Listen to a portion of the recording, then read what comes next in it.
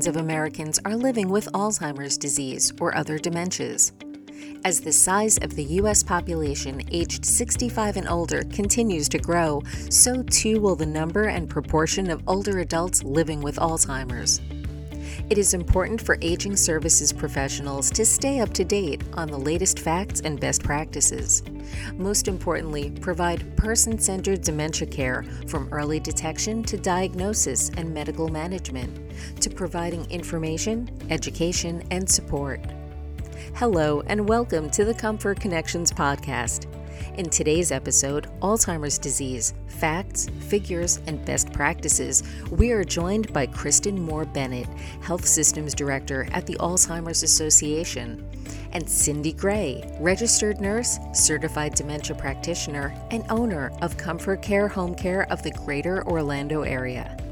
They will be sharing insights, resources, and best practice considerations for aging services professionals who provide care to older adults living with Alzheimer's disease and other dementias. Welcome, Kristen and Cindy. Thank you for joining us today. Thanks so much for having us. We're grateful to be here. Yes, thank you. Recently, the Alzheimer's Association released its latest 2023 report, Alzheimer's Disease, Facts and Figures. Kristen, can you please share some background on this report, its importance, and key considerations for aging services professionals? The Alzheimer's Association Annual Facts and Figures report has been published annually since 2007, and it's become the preeminent source of Alzheimer's issues and impact of Alzheimer's on individuals, families, government, and our nation's healthcare system. The 2023 Facts and Figures report provides an in-depth look at the latest national and state-by-state statistics on Alzheimer's disease prevalence, mortality, caregiving, and costs of care. And additionally, there's a special report this year that really examines the capacity of our healthcare workforce for diagnosing Alzheimer's and other related dementias. Thank you, Kristen. This report is a robust and informative document, especially when thinking about the relationship between Alzheimer's disease and its prevalence, mortality and morbidity, caregiving, workforce, and much more. With this in mind, could you share with our listeners what are some of the key updates and insights from the 2023 version of the report? I'm sure I would love to.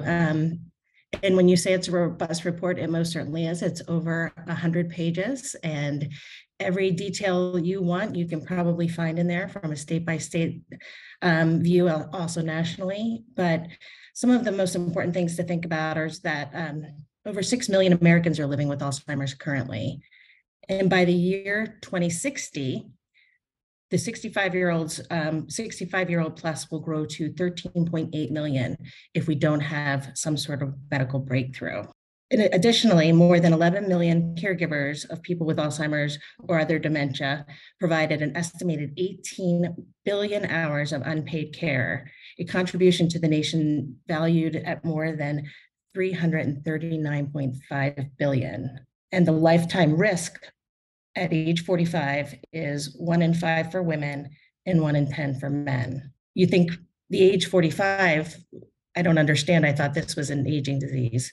Alzheimer's begins 20 years before any memory issues or other symptoms develop. It's important to invest in medical interventions and research, as well as improving our healthcare system in terms of direct care workers, specialists, and primary care physicians, et cetera. In the accompanying report, the patient journey in an era of new treatment offers new insights from patient and primary care physicians, focus groups, on current barriers that impede earlier discussion of cognitive concerns. The report finds too often individuals with memory concerns and their doctors are not discussing this issue, meaning that the first critical step towards diagnosis and potential treatment is not happening. 93% of older adults believe cognition is an important part of normal aging, but only 40% of them would talk to their doctor. And 97% of physicians, primary care physicians, those that are not actually currently diagnosing it, report waiting for patients to make them aware of symptoms. And the PCPs report not having enough time during routine visits to perform thorough cognitive evaluations and say they are not entirely comfortable using existing assessment tools. And 99% of the PCPs refer patients to specialists when they detect cognitive impairment. This then creates kind of a backlog of patients waiting to see neurologists when they may not need to see a neurologist. And the ones that really do need to see the neurologist or geriatrician do not get to see them. More than half of PCPs feel there is a shortage of specialists in this area. This is particularly evident in rural places. And 20 of our US states are considered dementia neurology deserts, which means that they have fewer than 10 neurologists available per 10,000 people in 2025. Bottom line, though, is 70% of Americans would want to know early if they have Alzheimer's disease, because the impact of early diagnosis affects their ability to plan for the future financially and for their care, obviously, and the ability to perhaps get into clinical trials and let their loved ones know what's important to them. Thanks so much for your insights, Kristen. For our listeners, we will include a link to the report under our podcast resources. Moving on to the topic of providing care and care transitions, Cindy, what are some transitions and care considerations for aging services professionals to relate to family members or an individual living with Alzheimer's? Okay, thank you. I look forward to sharing some of this information. That was really awesome, Kristen. And it's interesting to note how robust this Alzheimer's disease facts and figures report really is, and a lot of the information that is so valuable.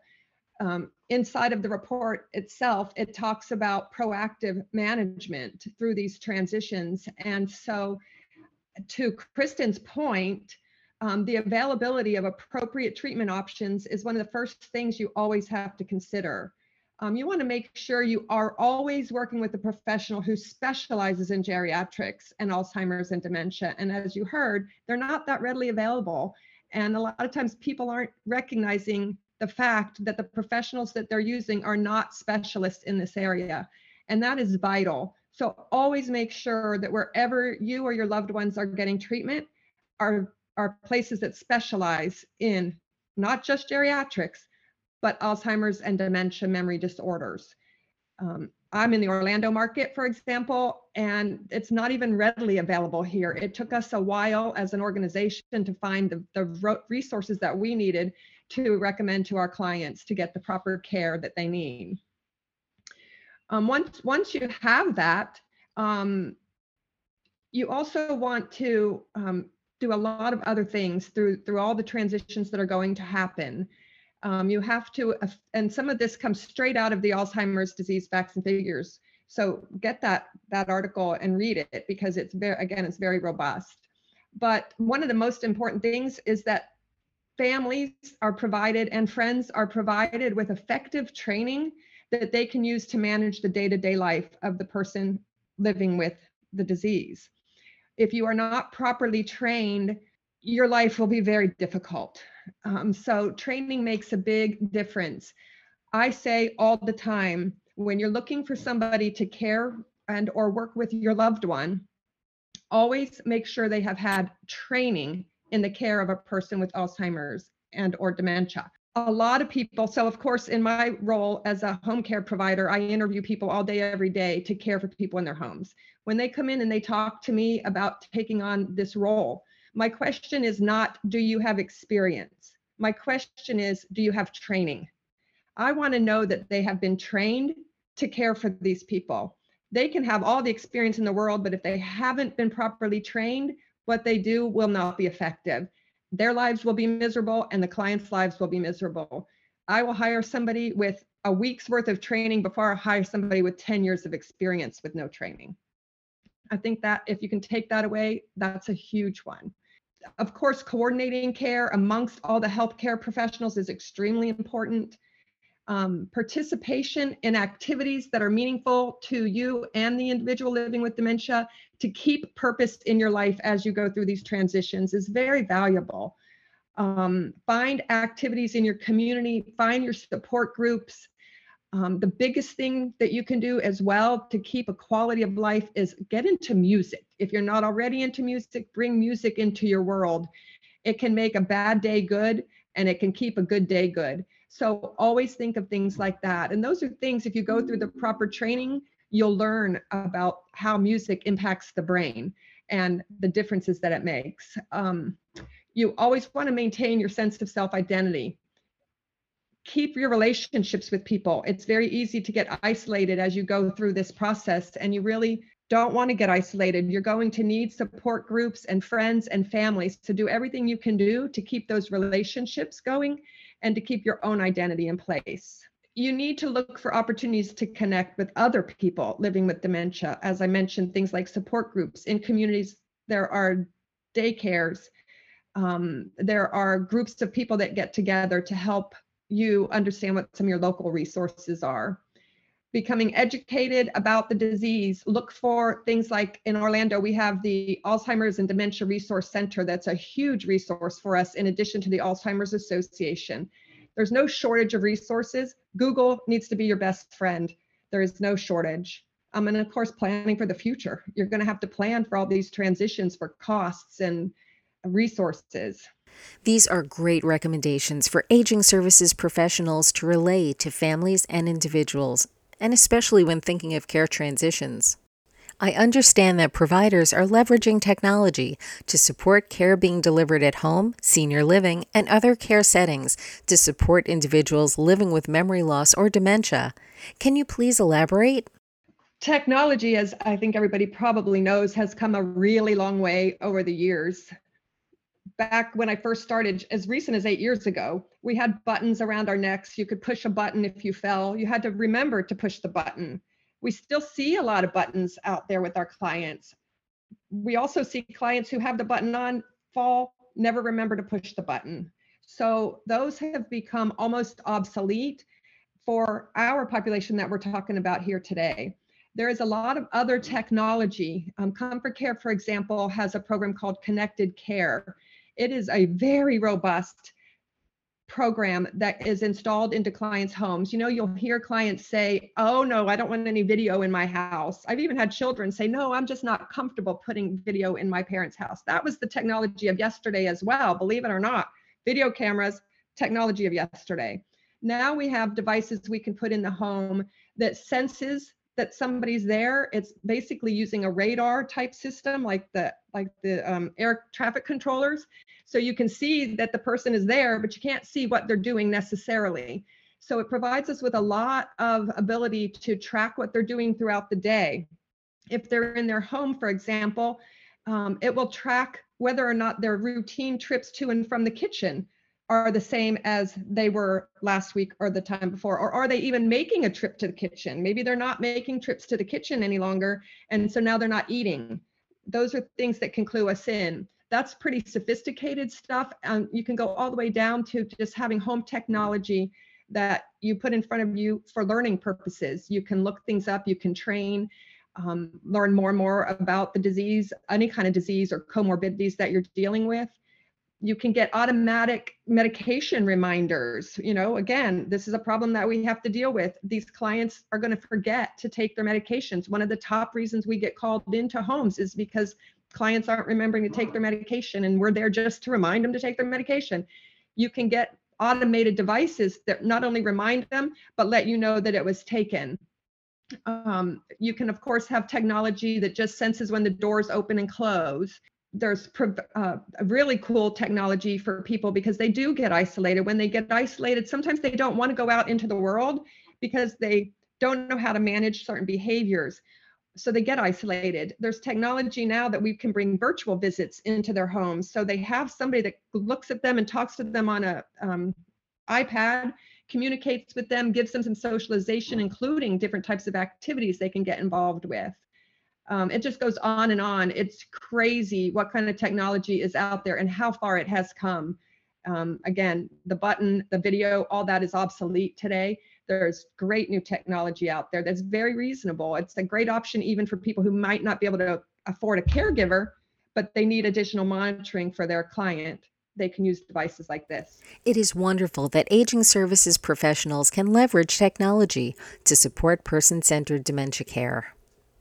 As we near the end of this episode, Cindy, can you please share best practices and considerations for aging services professionals when developing a plan of care for individuals living with memory loss or Alzheimer's disease? I think the most important thing is some of the stuff I've already talked about, and basically it's becoming educated about these individuals who are living with the dementias. So many people don't know how to handle and manage the behaviors, for example. And if you take the time, it doesn't even take very much to read a little bit or go to a class or learn from somebody else who already knows some of the things that are beneficial in managing the behaviors, so that you can help the client or patient that you're trying to place somewhere or do something with. You're able to be more effective with them, but also with their loved ones and their family, and to be able to provide them with all the tools that are actually available. There's so many tools that probably becomes very overwhelming. But again, most importantly is to understand the disease process and to understand how different you have to handle it compared to other things. I was a brain injury nurse by background. And when I came into this, I didn't realize how different it is. You have to treat it. It's all the brain, but it's two totally different ways that you have to manage behaviors. So I think that's it, is just to make sure you get the basic training you need. Kristen, please share a few additional best practice considerations that you share with physicians, nurses, case managers, and other aging services professionals, especially with your work through the Alzheimer's Association. So in my role as Health Systems Director for the Alzheimer's Association, it is my job to uncover the gaps in care and uncover the gaps in, to Cindy's point, training of our healthcare providers. Most doctors, when they go to medical school, don't get a ton of training on Alzheimer's and dementia. So there's plenty of programs out there that do training for them and do training for their staff. It's almost as important as to Cindy's point, when she does training or when interviewing, training the staff to recognize when a patient comes in and they're agitated, it's not that they're necessarily being a jerk. It may be that they have other things going on and that it's just something to take note of, and be able to treat them with respect, knowing the place that they are. So some of the things we do is work with primary care providers to look at their workflow and see how we can incorporate cognitive assessment in their workflow. I like to say to providers and everybody actually, that cognition is a vital sign. So when you go to the doctor, they have time to tell you about your BMI, your cholesterol, diet and exercise. Cognition should be part of that, especially as that patient population starts to age. Some of the things we do training on with hospital health systems is we help them get the designation of an age-friendly health system, as well as help with some emergency departments becoming geriatric emergency departments. Because if you think about it, when a patient goes to the emergency room, being put in there with everyone else isn't necessarily to their benefit. So again, let's say Mrs. Smith's husband is acting out, so she takes him to the hospital. And at the hospital, he continues to act out. And the next thing you know, security's involved. And then he's being, secured or being escorted out of the hospital. So it's just so super important to acknowledge that this population needs to be treated differently, and that the Alzheimer's Association is here to, as well as many other organizations, to help providers get the knowledge they need, and even just evaluate how they're doing things so that they don't feel so burdened. Because I get it, primary care physicians are busy and there's not enough of them. If we don't get on board now, we're only going to get farther behind. Please share any closing thoughts for our listeners. Let's take away the stigma of aging, as well as the stigma of the aging brain and even dementias. The more we talk about it, and the more that it is, no pun intended, top of mind, the more our legislators and our healthcare professionals are going to pay attention. So advocate for yourself, advocate for your loved ones, and talk about it. Thank you both so much for joining us today and sharing your insights with our listeners. Listeners, visit comfortconnections.com to download complimentary resources, view show notes, and access our episodes. You can also subscribe to our podcast on your favorite app. Thank you for listening and helping older adults live the best life possible.